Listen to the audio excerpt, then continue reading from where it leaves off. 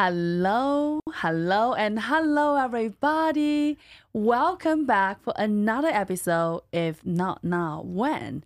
Today, oh my goodness, I don't know how you feel. I am extremely excited.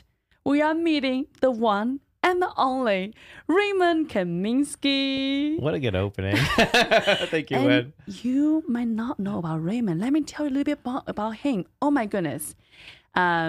Raymond started his engineering career at NASA. Wow, dream of many of us. After 8 years in NASA, Raymond decided to start his career in private sector because why not?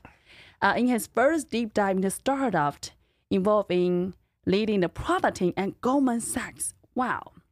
And was involved in the quickest acquisition ever in the entire history of the fintech. 6 months. Wow.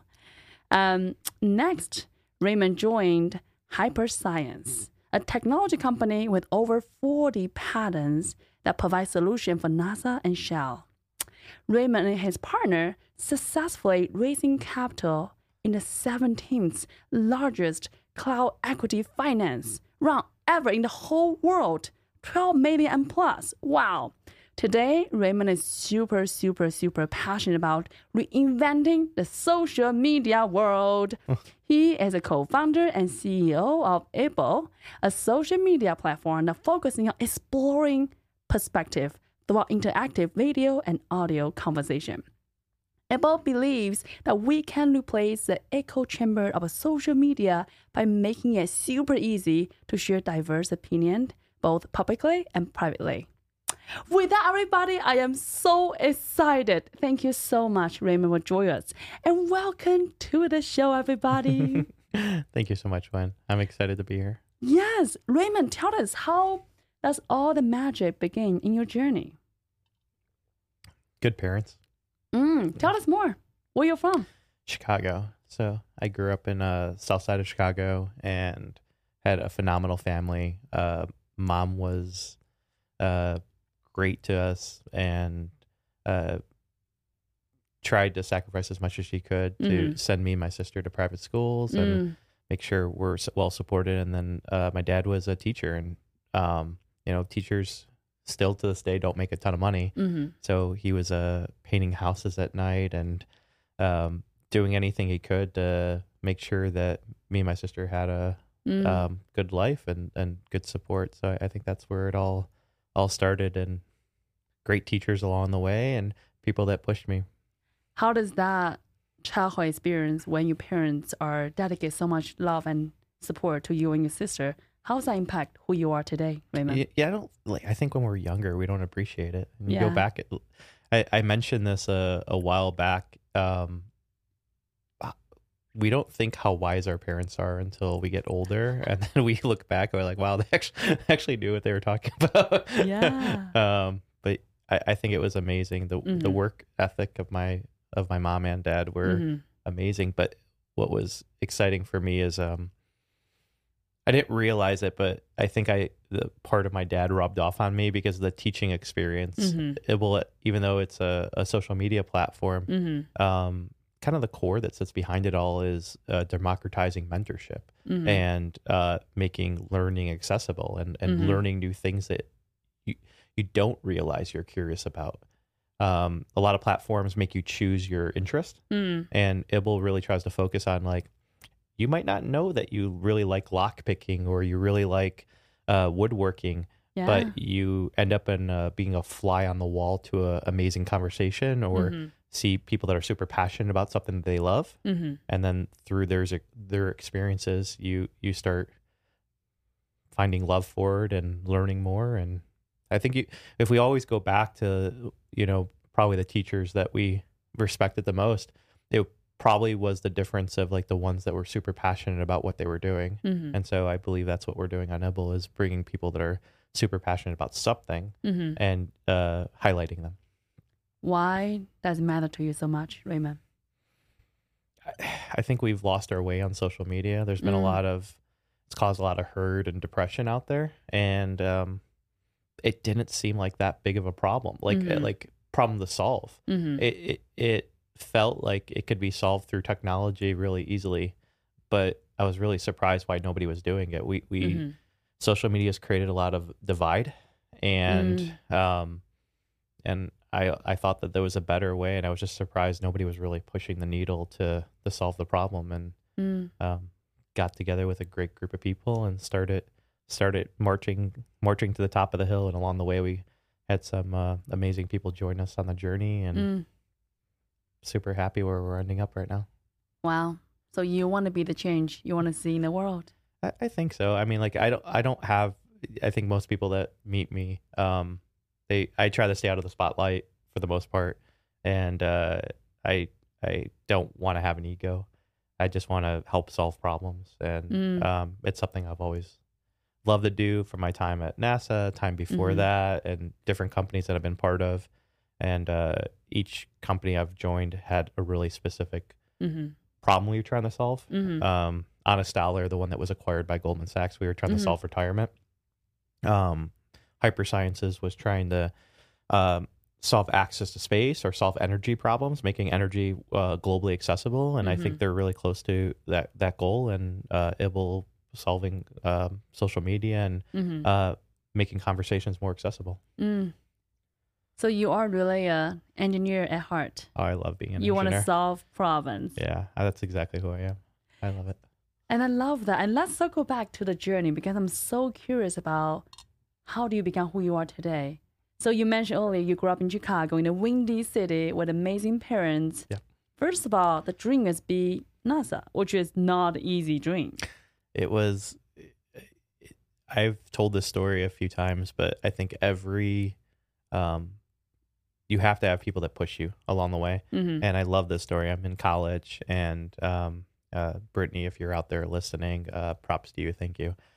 So I had met this great fellow student, and I was just chatting with her about, like what she's going to do in her career. And she was already interning, working on the space station program. And I was like most people, like, wow, how do you end up there?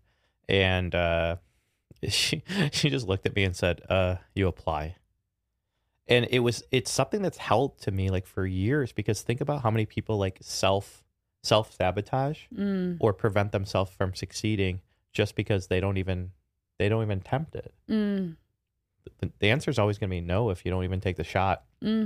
So I took that, and she, was giving me high praise and saying, like how you think and how your mind is, like you would fit in perfectly, and I'll vouch for you.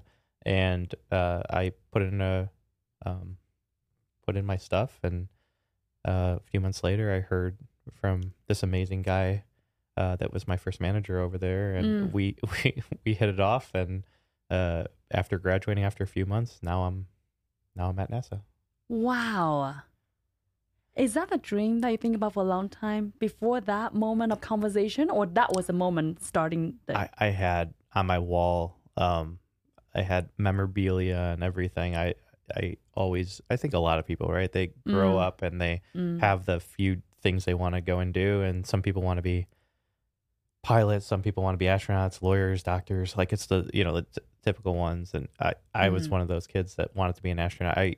My mom remembers me taking apart everything in the house, everything, and shocking myself a few times, like taking apart electronics and like really wanted to know how they worked while they were on. Wow. And like, so they're shaking. I'm like, what's going on?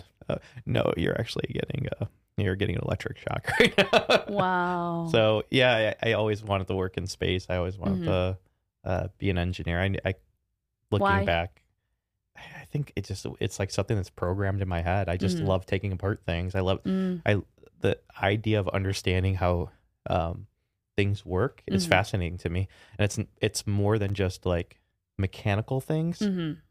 Like Wen and I just went on a tour of our facility here, and it's something it's interesting. I didn't realize everything I'd been doing in my life of like learning how the intricacies of cameras or learning how to program. Because when I started college, I was in computer engineering, and then moved to mechanical engineering, electrical engineering, and then and then did a few other engineering backgrounds for my master's and other stuff. But like learning different backgrounds was really important to me.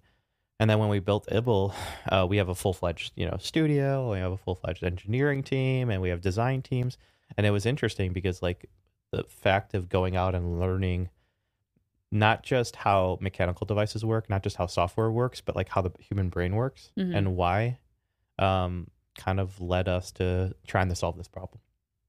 I love that. And thank you for adding that detail, because I want people to understand that the fact that you made your dream come true, be part of NASA team, is not just a moment of conversation with your fellow classmate and that happened. It's really the years of preparation met that one moment of sparked, and that become the reality. Yeah, when I was in high school, I had an amazing mentor there too, and he was our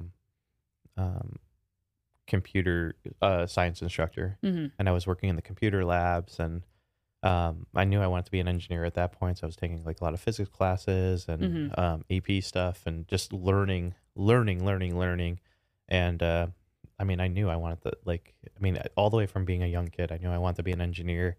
I never thought I would end up in the startup world. I still remember the conversation I had with someone, and I'm like, "What's a startup?" When I was at NASA, and I said, what is this? Because once you work in the government, it's a strange concept. It's not just a business. It's like, wait, we're gonna go and raise a whole bunch of money and build something, then with a high risk. I mean, it's in the name, right? Like you're taking venture capital, you're going out on a venture. It's probably not going to work out. So let's talk about it. Like now you're in NASA, right? After a couple years in a row, like this is a dream come true. After years of childhood, envisioning that moment, what made you to pivot? What made you to curious about the private sector? Yeah, it was okay. So, and I tell this story every good journey starts with someone pushing you, like I mentioned, and so I ended up at NASA because a person pushing me, and then so I'm at NASA. I'm on the final mission for the space shuttle program. So we did close out. I was doing cargo avionics. So we did cool stuff like the final Hubble resupply mission where we basically like fixed Hubble to kind of lead us all the way up until this moment where James Webb is ready. And so working on that stuff was really fun. And then when the shuttle program ended, I went to the International Space Station program.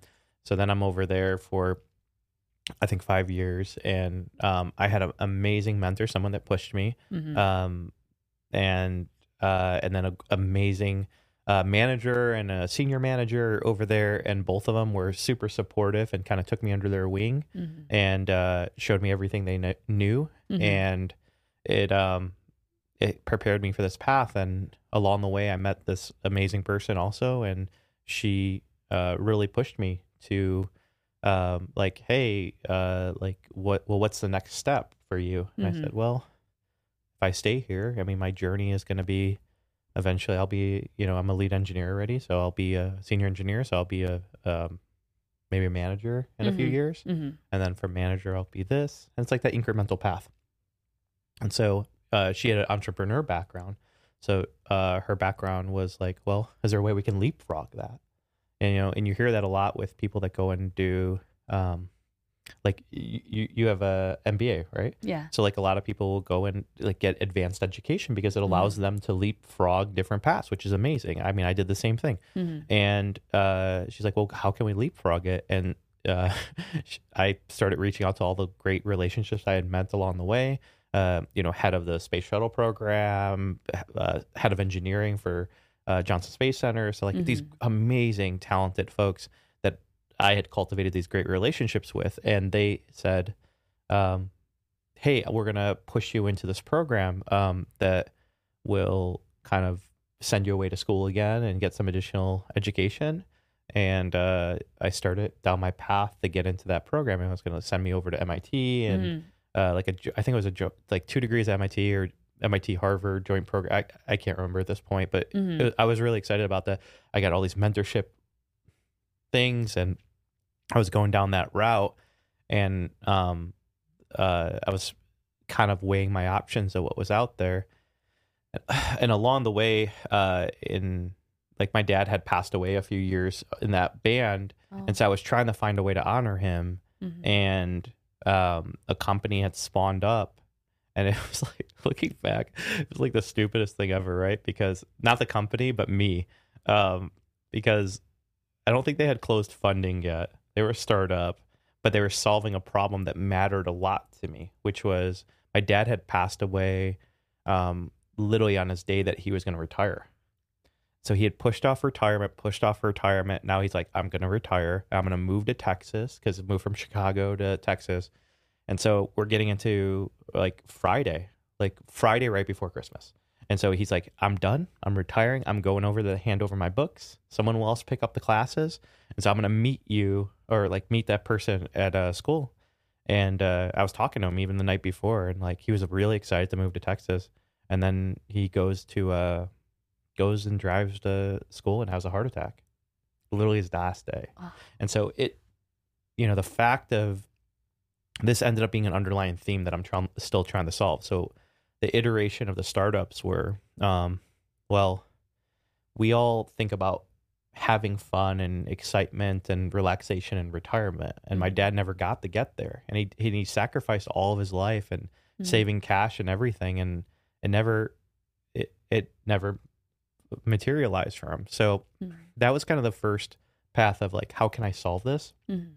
So I wanted to honor him. I heard of this startup that was going to be solving retirement. And at first I was like, this is the solution, right? And the solution was, to honor him was, go and help a company that will help you be stress-free and get you to retirement, maybe help you retire a few years later or a few years earlier. And so you could enjoy retirement. And I realized along the way, that wasn't the right answer. It's a great company, and it got purchased by Goldman, and they repurposed the platform internal to, I think, Marcus now. And so amazing concept, but I started changing what the solution was. And then I thought, well, the better solution is, instead of worrying about making sure you're secured during retirement, what if you enjoy the path along the way? So when Ibble was started, even though I did these other startups, it actually started out as a financial platform. And how I was trying to approach it was, well, what if we could, help you save, invest, everything else, but it took into account that, like, maybe you want to prepare for a wedding, maybe you want to go on a vacation, maybe you want to snowboard, maybe you want to have fun along the journey, right? And what was interesting is a component of Ibble was, we were doing a video show during it, and we were saying, like, let's kind of highlight the coolest things that are happening. And this is before a lot of, now there's like, we were calling it Ibble Bits, and this company Robinhood came out with Robinhood Snacks, Bits Snacks, like a month, 2 months after we started running the show. And so, our idea was, go and just show the cool things that are happening in tech. And along the way, we started opening up, and we built a UGC platform, user generated content platform, for users to share their concepts. And they started sharing it. And I was getting really excited, because I'm like, wow, this is also honoring my dad, because it's like education, and he was a teacher. So this is like, he taught his finite amount of students, and this is a way to like build a platform that can teach hundreds of millions of people, infinite, right? And around the world, and change generations. So I was like, this is the answer, right? This is the solution I've been looking for. And so I doubled down into that, because the data was showing that it was actually a better platform. And and then we ended up here. Wow. So kind of. Raymond, thank you for sharing that, because, from outside, you're a hardcore engineer, you're in NASA, I feel like a dream come true. And I think oftentimes people probably puzzling, how do you shift from that engineer tied up, persona, people imagine who you are, versus not only hardcore engineer, but solving a complex and different type of problem.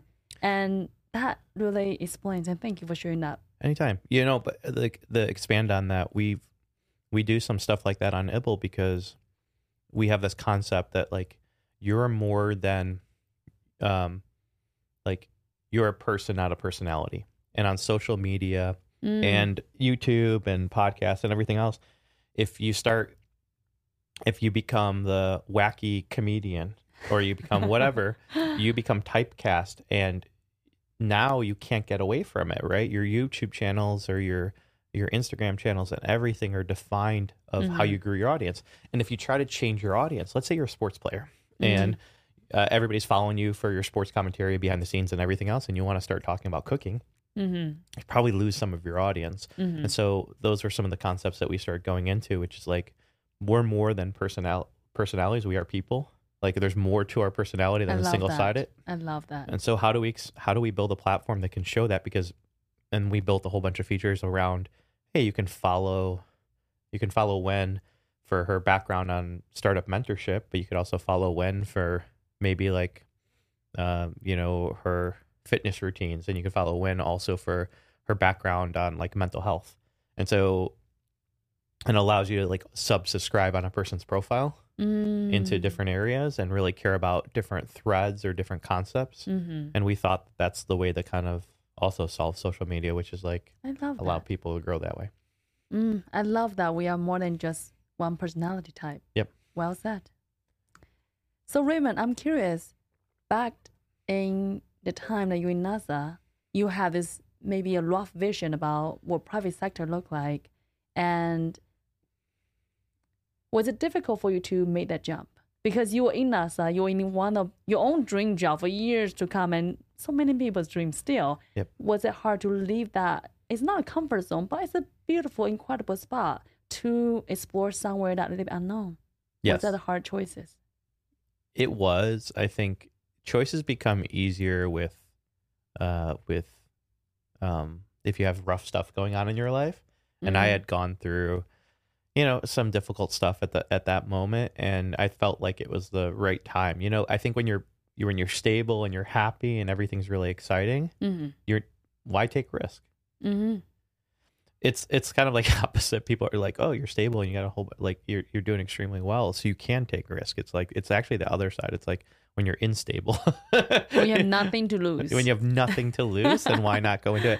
And I was trying to get back to, it wasn't just like the startup. It was, honoring my dad, like I mentioned, but also I wanted to get back to like a fun city. And I was living in Houston. Nothing against Houston. I think it was a great spot. I was in Clear Lake, and amazing people, and I built some great friendships there. But I was thinking back, and I asked myself this simple question, like, when was I most happy? And at the time when I was, this is 8 years ago, I said, well, I was most happy when I was actually on campus in college, because I was exploring new concepts. I was walking every night in the city in the beautiful lights of Chicago. I was walking distance to every restaurant where I have to drive anywhere. And I got to see amazing musicians every night. And I said, well, even if this doesn't work out, that sounds pretty fun to me. And so, and I had visited Austin, and I still have this cherished memory. I came to Austin for the first time. It's like 10 years ago, 11 years ago. Surprisingly, I was in Texas for 8 years, and I hadn't visited Austin, and it rained, and it was down here on 6th Street. So our office is right here on 6th Street, and it rained, and I remember guys and girls, like the girls were pulling off their heels and dancing in the rain, and the guys were dancing in the rain, and the music from the bars were coming out, and it was just like, I still, when I talk about it, I can see it in my head. And it was that moment I'd be like, wow, that like the sense of freedom, the sense of excitement, and like, it was just something really powerful. And then when I started walking through the city, it's like everybody was saying hi. And I don't know if I think it's still about the same, but especially like everybody was so welcoming, and I just knew it was the right city for me at the moment. Wow. So you feel home. Yeah, I found my home. That's incredible. I will never leave this place. Great. Amazing. So tell us, how does that journey take from there? Now you jump into the private sector that first time, get your feet wet. Was that everything you expected or more? It was a tornado. It was like, never did a startup, and when you're at NASA, I had had all these like really famous moments that got written about by press, but perfect. Maybe I was the perfect person for the personality, or maybe the situation changed my personality. But NASA is always very big of like, we are NASA, a person is not NASA. And so, like, even though I would have big wins there, or we'd solve big problems and like prevent disasters or save lives, it was always like, there was never really one person that was spotlighted. And so, which I really loved, because it's like, let's all celebrate together. I love that. And, so then we start getting, like, our company started to get spotlighted, and it was very strange for me because I wasn't used to like having people like, oh, you're at that cool startup, and like, it just was weird, right? It was something that I wasn't expecting. The funny thing is the stress that NASA had, the way we had learned to tolerate stress, kind of changed me in a good way. I think in a good way, that when a lot of people would maybe buckle under pressure of a startup, it just was a normal day for me, right? So it made doing the startup easy. It wasn't hard. It was hard work, but there was nothing difficult about it. And we had a great team, and we got recognized really quick, and within a few months we had a acquisition notice. I mean, very quickly, and Goldman, large chunk of cash, and we went through about a 6-month due diligence process. So strange. Like, we're sitting there like at South by Southwest. So not the date this episode, because I don't know when it's going to air, but we're going to South by Education started already, and South by Southwest Interactive is going to start on Friday. And so almost 8 years to the date, we were sitting here, and we had announced the company. So I had joined the company before South by Southwest. And so I'd been here for over 8 years. And then at South by, we announced the company. And the craziest thing is, the product wasn't even built. It was like, we were still putting it together. We were still piecing it together. We were putting people on a wait list. I mean, typical startup life. And then a few months later, Goldman's like, hey, we want to buy this. And then we went through due diligence, and then the following year at South by, here we're announcing the acquisition is complete and the money's changed hands, and now we're part of Goldman. And it was just this bit like crazy whirlwind of a year. And then we get acquired into Goldman, which is honestly a phenomenal company, super smart people. But to me, it was like, compared to NASA or compared to the first startup, there wasn't that like go. It was like, okay, let's just incrementally grow this thing. Let's put more bodies at it. And it was very strange for me. It wasn't what I was expecting, because when you're a startup and corporate life are different. I think that's why you usually hear after acquisitions, most of the people don't stay too much longer. And right at the 2-year marker, when we were past our earnout, I was on to my next startup. And you're never afraid, never look back. I learned something, and I will, for your listeners, I will give you the best advice I've ever received in my life. And I will say this is the best advice.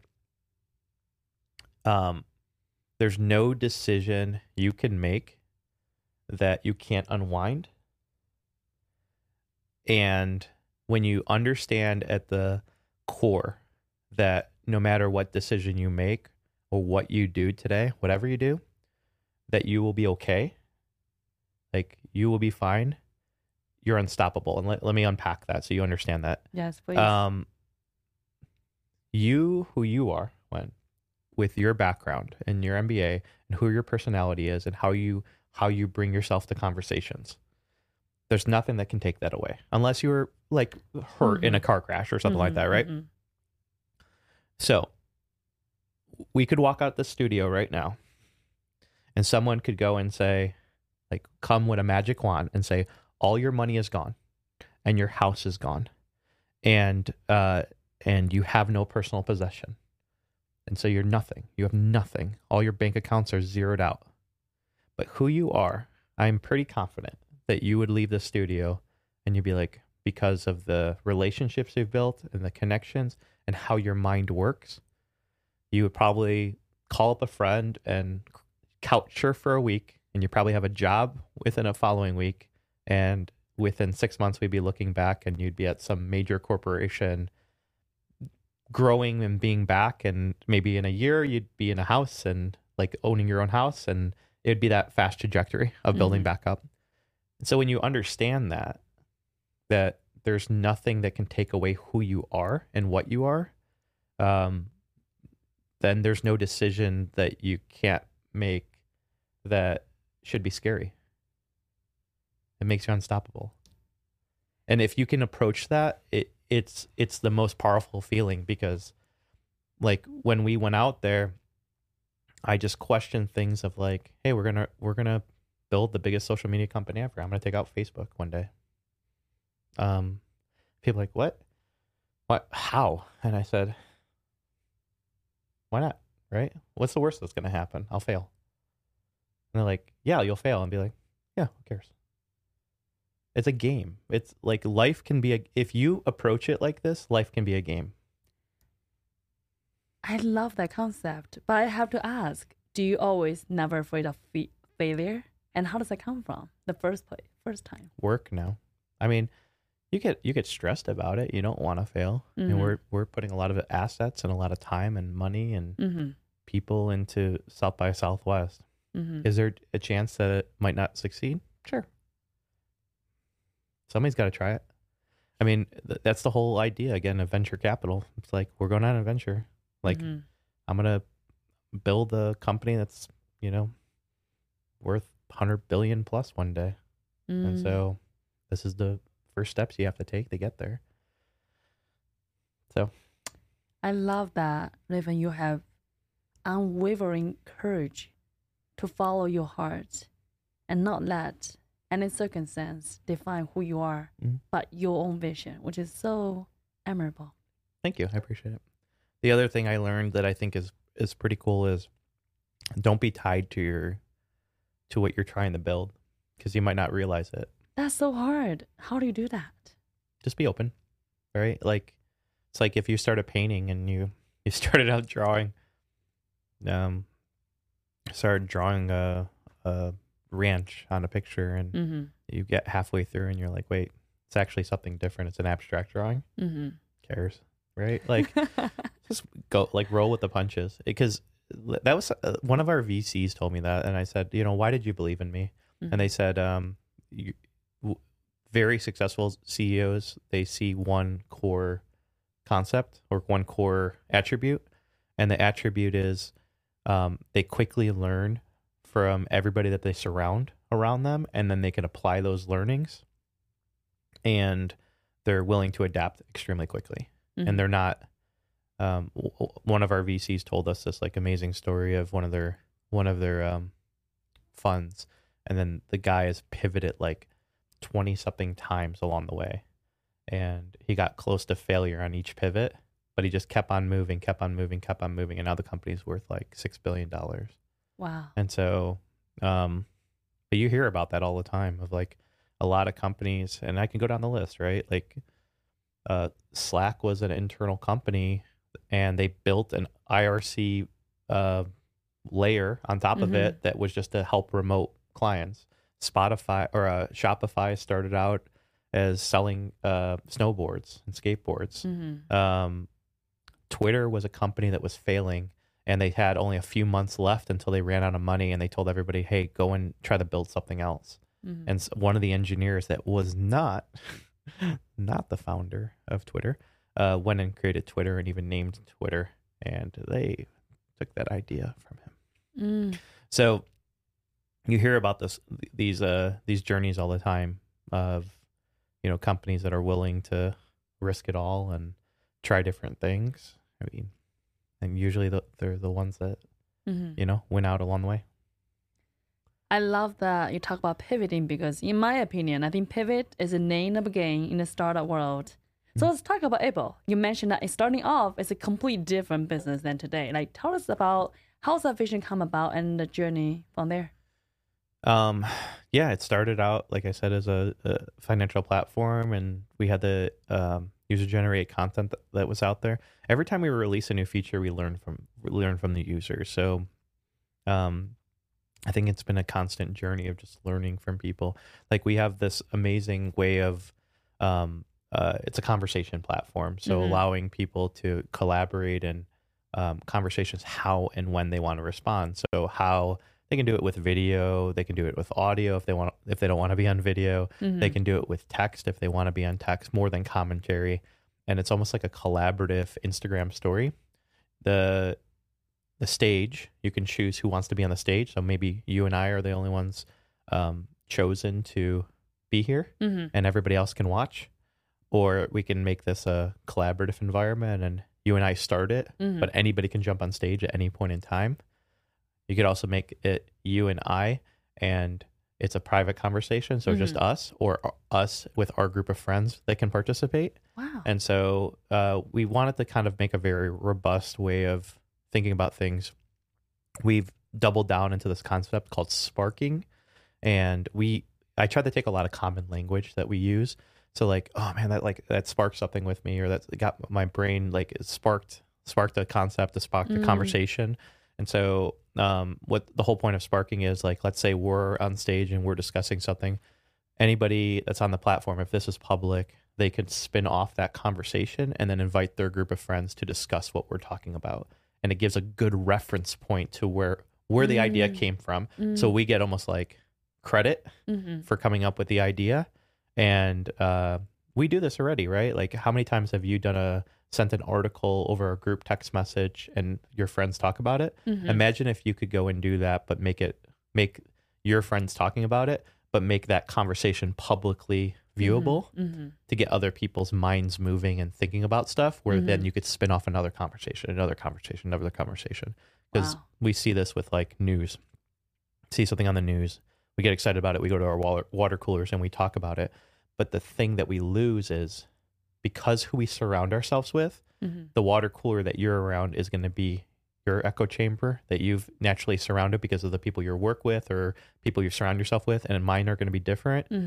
But what if a kid in a different country that doesn't have access to these amazing thought leaders or amazing conversations or amazing perspective could peer in and see what people are saying and the way that they're thinking about it? Let me give another example. Let's say we in the United States are seeing all this stuff happening in Ukraine and Russia.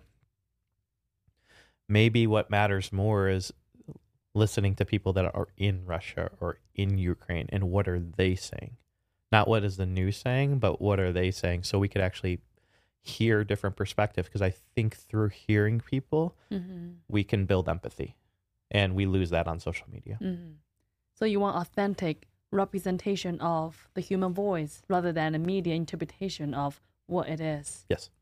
I love that. And I love the concept so much because, I come from a mountain town where I never grew up with internet. I don't grow up with even public transportation.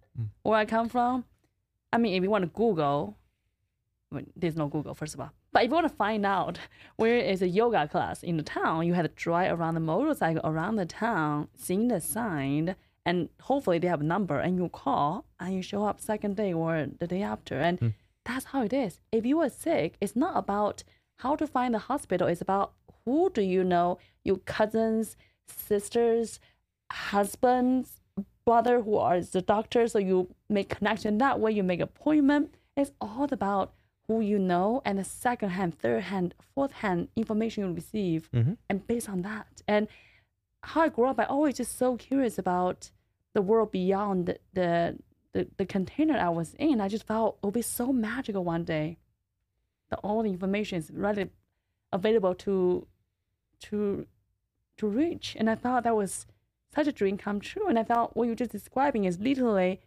what I was imagining.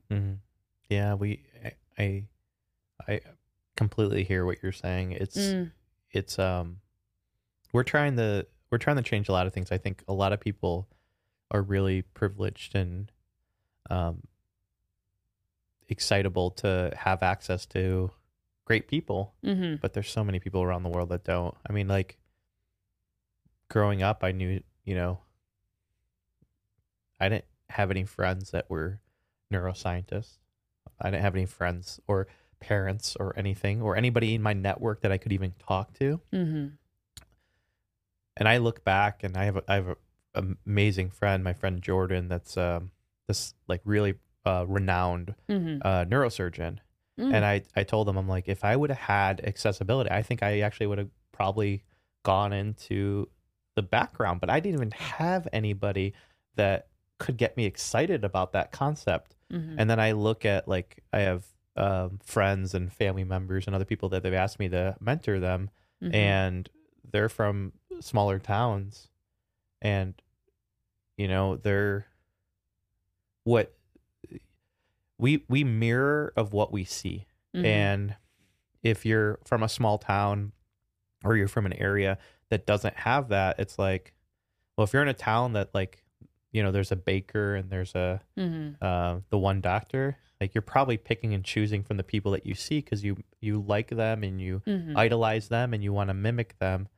So we thought IBL is a great place to be like, well, we have like music producers on there, and we have artists, and we have doctors, and we yoga specialists, and everything, right?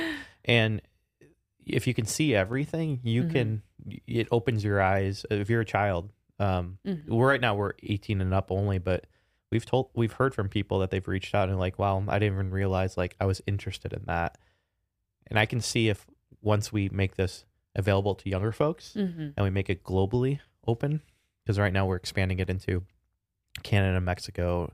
It's in the United States already, but as we move it into Europe and Asia and other countries, I think it's going to be amazing that people are going to realize different career paths, different things that are interesting, different ways that they can earn a living, or they're going to find their tribe that they just never knew were there.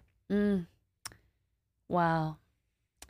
Raymond, tell us about, what's your vision? What is the future? What is one day you hope the world will be like with the technology, with a solution go globally?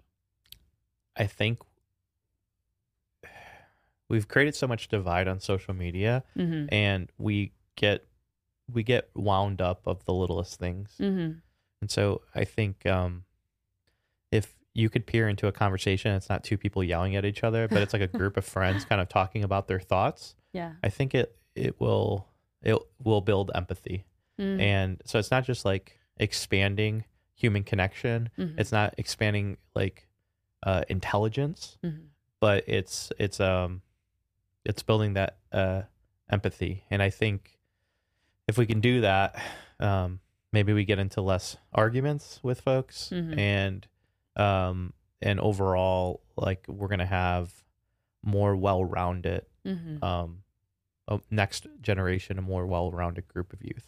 And it's something I really hope and dream that we can do with social media. That I think the days that people, I mean, we'll always have vanity, right? Like, but I think the days of, like, even on TikTok, we're seeing this.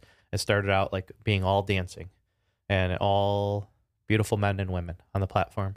And now you're seeing more people centering in on the education side and the teaching side, but it's one directional. It's broadcast mode. It's like, here's what I'm doing and just listen. And that's typical teaching. No, like, what was the best teacher that you had probably growing up? It was probably the one that was like, tell me what you think about this. Like, what's your thoughts? And creating that bi-directional, because like, you can be taught to, you can be spoken to, but when you can speak with, that's when you're engaging different sides of your mind. You're having to question things, you're having to articulate, and that's what we're trying to go. Because right now, this is the equivalent of like the 1980s MTV, where we're channel surfing, we're hitting buttons on the TV, and we're moving between videos. That's cool. That's cool. That's cool. I'm done with that. I want to move on to something else. There's something better. The social media can be so much more. It can be this interactive way. Like, yeah, if you wanna just consume, swipe, because that's how we built IBL. Swipe up to find new conversation. Swipe in to find new ones, or dig in further. And if you know something specific you want to do, search. If you find someone you like, follow. If you find a topic or a hashtag you care about, hashtag mental health, hashtag South by Southwest, follow it. Now you're going to start seeing all the content that surrounds it. And so done with it, pull it away. So we're like, I think we've overcomplicated social media. And I think the reason why we've overcomplicated it, or we've created this crack style mechanism of like MTV, of like channel surf, or like old cable TV, channel surf, move to the next thing. I think it was because, you know, tech companies saw how much money they could make through ads. Same way that, you know, old cable TV found how much money they can make through ads. Like show 6 minutes of an episode, show 3 minutes of commercial content, and repeat, and do that all day long, and create content that pulls you in and keeps you attached and keeps you watching TV and watch more commercials. And so you became the product. And I just don't like that. I that's why we haven't, you know, like how we think of where we can go with our monetization platform in the future, where it's all creator centric. I just think that's a better way. We saw companies like Patreon and even though we're not going to be this platform, like OnlyFans, go out there and make it available to creators to be like, hey, you can make money through your folks supporting you. I think Ibble can be this amazing path of creators being supported, mental health, physical, like weight loss trainers, artists, cinematographers, music producer, everything, right? Like every single background can be supported by, if you wake up in the morning and a creator created a piece of content that made you smile and made you excited, you should support them. That's something I've been really hammering home with the team of let's make sure we build an ecosystem that a young creator that for some reason has got a knack of educating the world of botany, if they're doing that kind of stuff, then maybe let them do their thing because they're bringing joy to the world. They're sharing education, and they should be compensated for it. And that's a lot of the stuff we start building. I love what you said about everybody got to share whatever's in their heart. And the way how I see it is, I think the whole world, you know, you and me, him and her, we are all that little light bulb. And if your light bulb can be 1 pixel brighter, but just go after, share whatever's in your heart. Could be funny, could be cool, could be uncool, in whatever people's definition. Who cares? The whole world is a brighter and happier place. And I love that you create a platform to democratize the access to ability to share, to evangelize what is in their heart. So beautiful. Thank you. Yeah, I'm the first person to say this. Our platform's not perfect, and we're learning, but I think it's really important. This little company from Austin, Texas, is taking on the tech giants of the world, and every day I see the platform get better and smarter and more awesome creators, and it makes me so happy inside knowing we're building something that's important. I heard a quote from one of our creators, just made me like honestly like go home like pretty emotional on this, and she went and did an event, and she did a tarot card event on Ibble, and we saw like 200,000 views on the thread and like 200 questions, and then we saw another event go up a week later, and we heard from this other creator that was like in her thread, she was having people ask questions and stuff like that.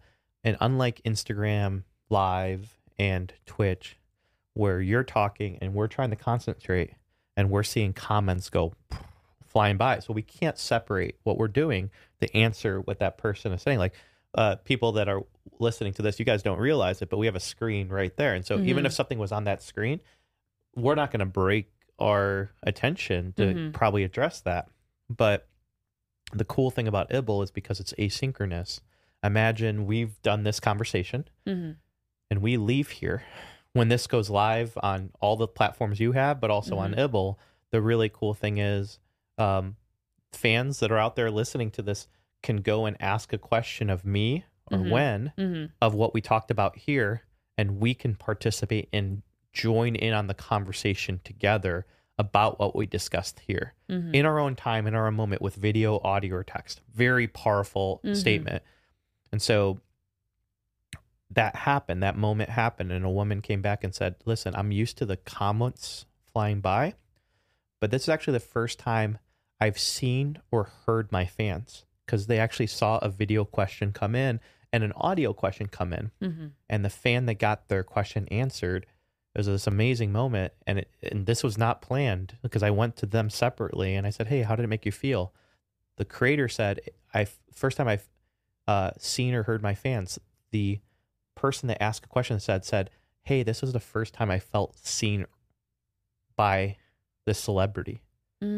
It's the first time, like, I put comments all the time to all their videos, and I support them on all their Twitch streams, but they took the time to go on video and respond to me, and I felt seen.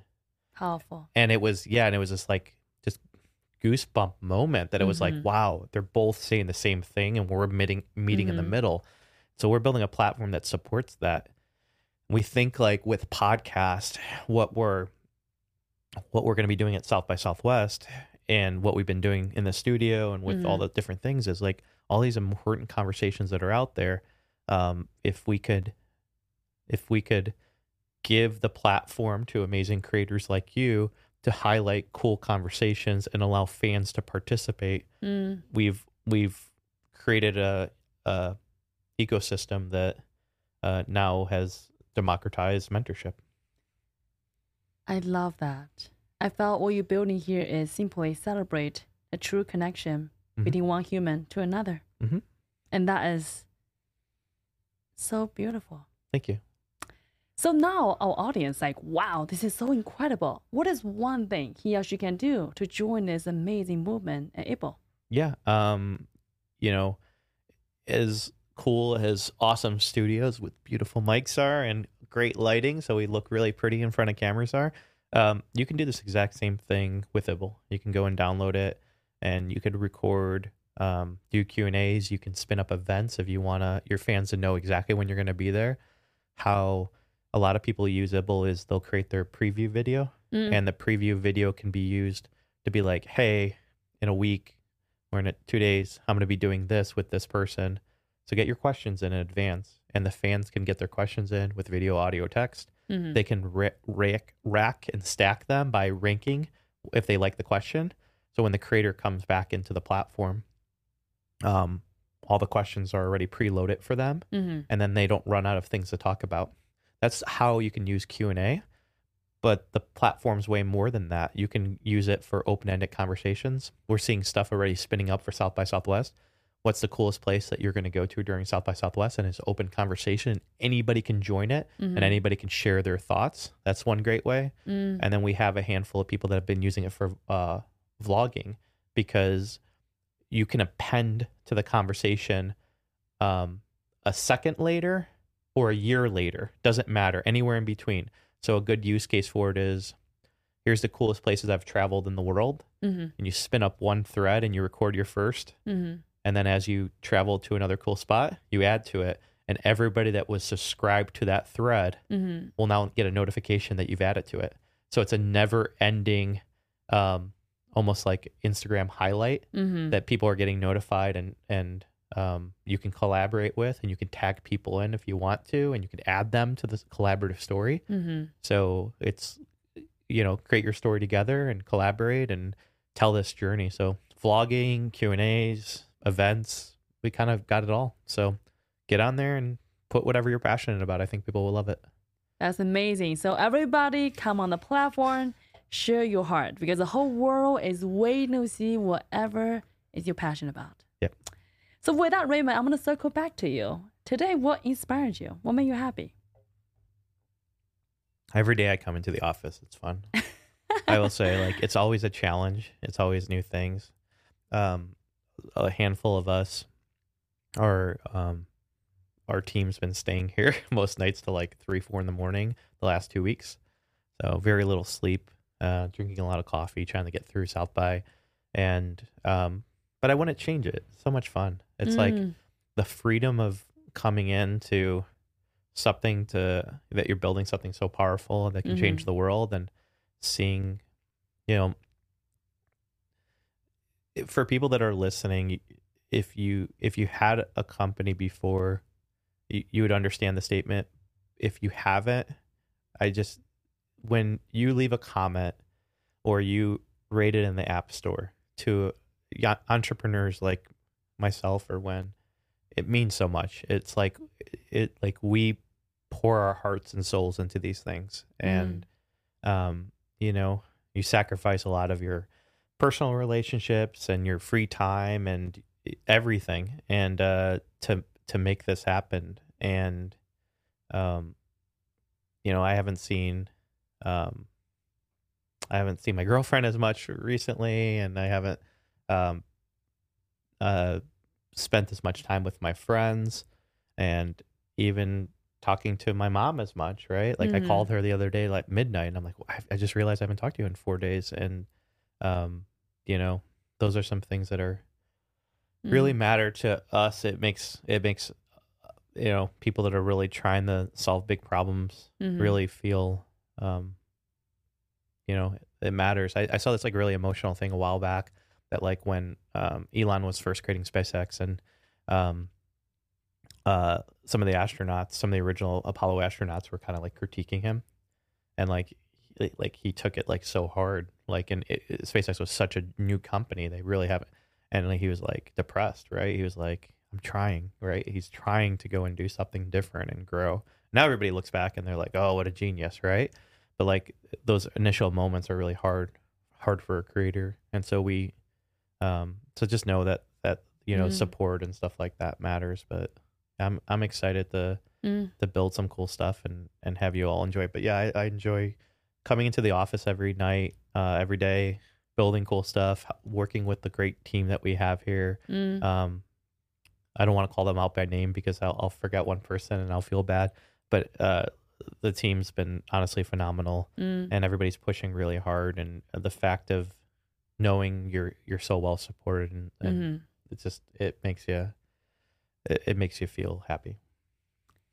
One day when we all go to this place called heaven, what would you wish on your graveyard? Or capstone? What do you want that to be?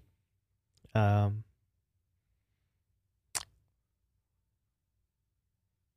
a hard one.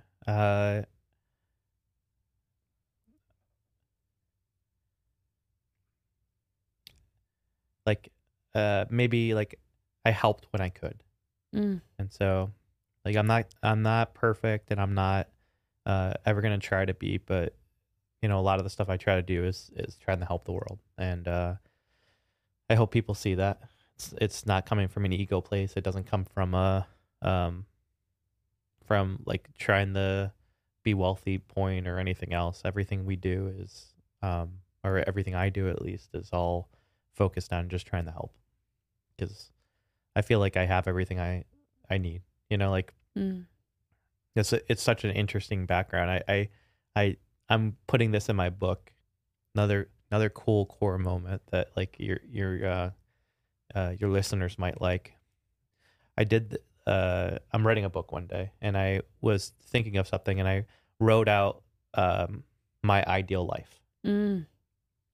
And I wrote out every single line item, and I spent like a month doing it. Every time I thought of something new, I wrote it out there. And some of it came from like a vanity standpoint, like I want these cool cars, right? Or I want this vacation home, or I want this, right? And then I had this like master list, and it's like without any bound, right? Like without any restriction, without any money, without anything, like how much would that cost, or how much energy would it take, and everything, right? And then what I did was I created a new column in the spreadsheet, and I said, what can I achieve today? So like, let's say it says like, I want to have a personal trainer. And just throw that one out there. Well, my friend Mark and my friend Cisco are both like amazing, incredible in shape, and they invite me all the time to the gym. So that line item is gone. I can achieve the same thing of hiring a full-time personal trainer to that. Or like, I want to have a personal chef. I can go to Snap Kitchen. Right. And like, it's to that level, right? Like I want to have a really nice, that. Like, you know, like I want to be able to go on X amount of vacations per year. I get invited all the time to, like with friends, to go camping. Like I think some of the best things in life are free. And so you can start going through and you start knocking it out and you realize, and this is another powerful moment, you realize you could live probably 80% of your ideal life right now, today, if you just change your perspective. Wow, Raymond. So powerful because, of course, everything we want is not just what we want, the thing, it's actually a feeling. Mm-hmm. But if you want it, you can wait. You can have it right now. Why wait? Yeah.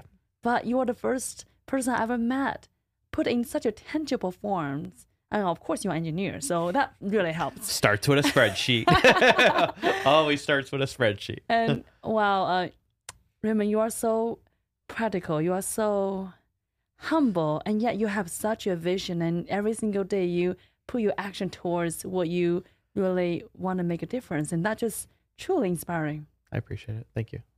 Last but not the least, Raymond, what would you tell to fellow entrepreneurs who are maybe in a journey, maybe just in the process of raising their capital, or maybe just raise the first round? Like, it's a long journey. What would you tell him or her? What would you wish that you know when you're earlier stage?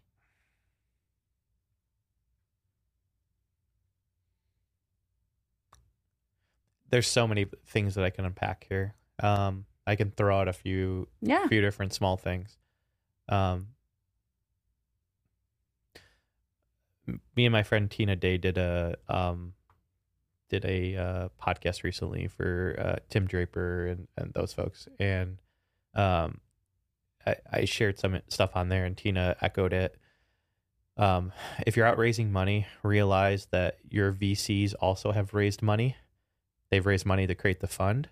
So if your VC has raised money for building a farm, and you're going to them of trying to build an oil field, it's not going to be a match. So know who you're pitching to, and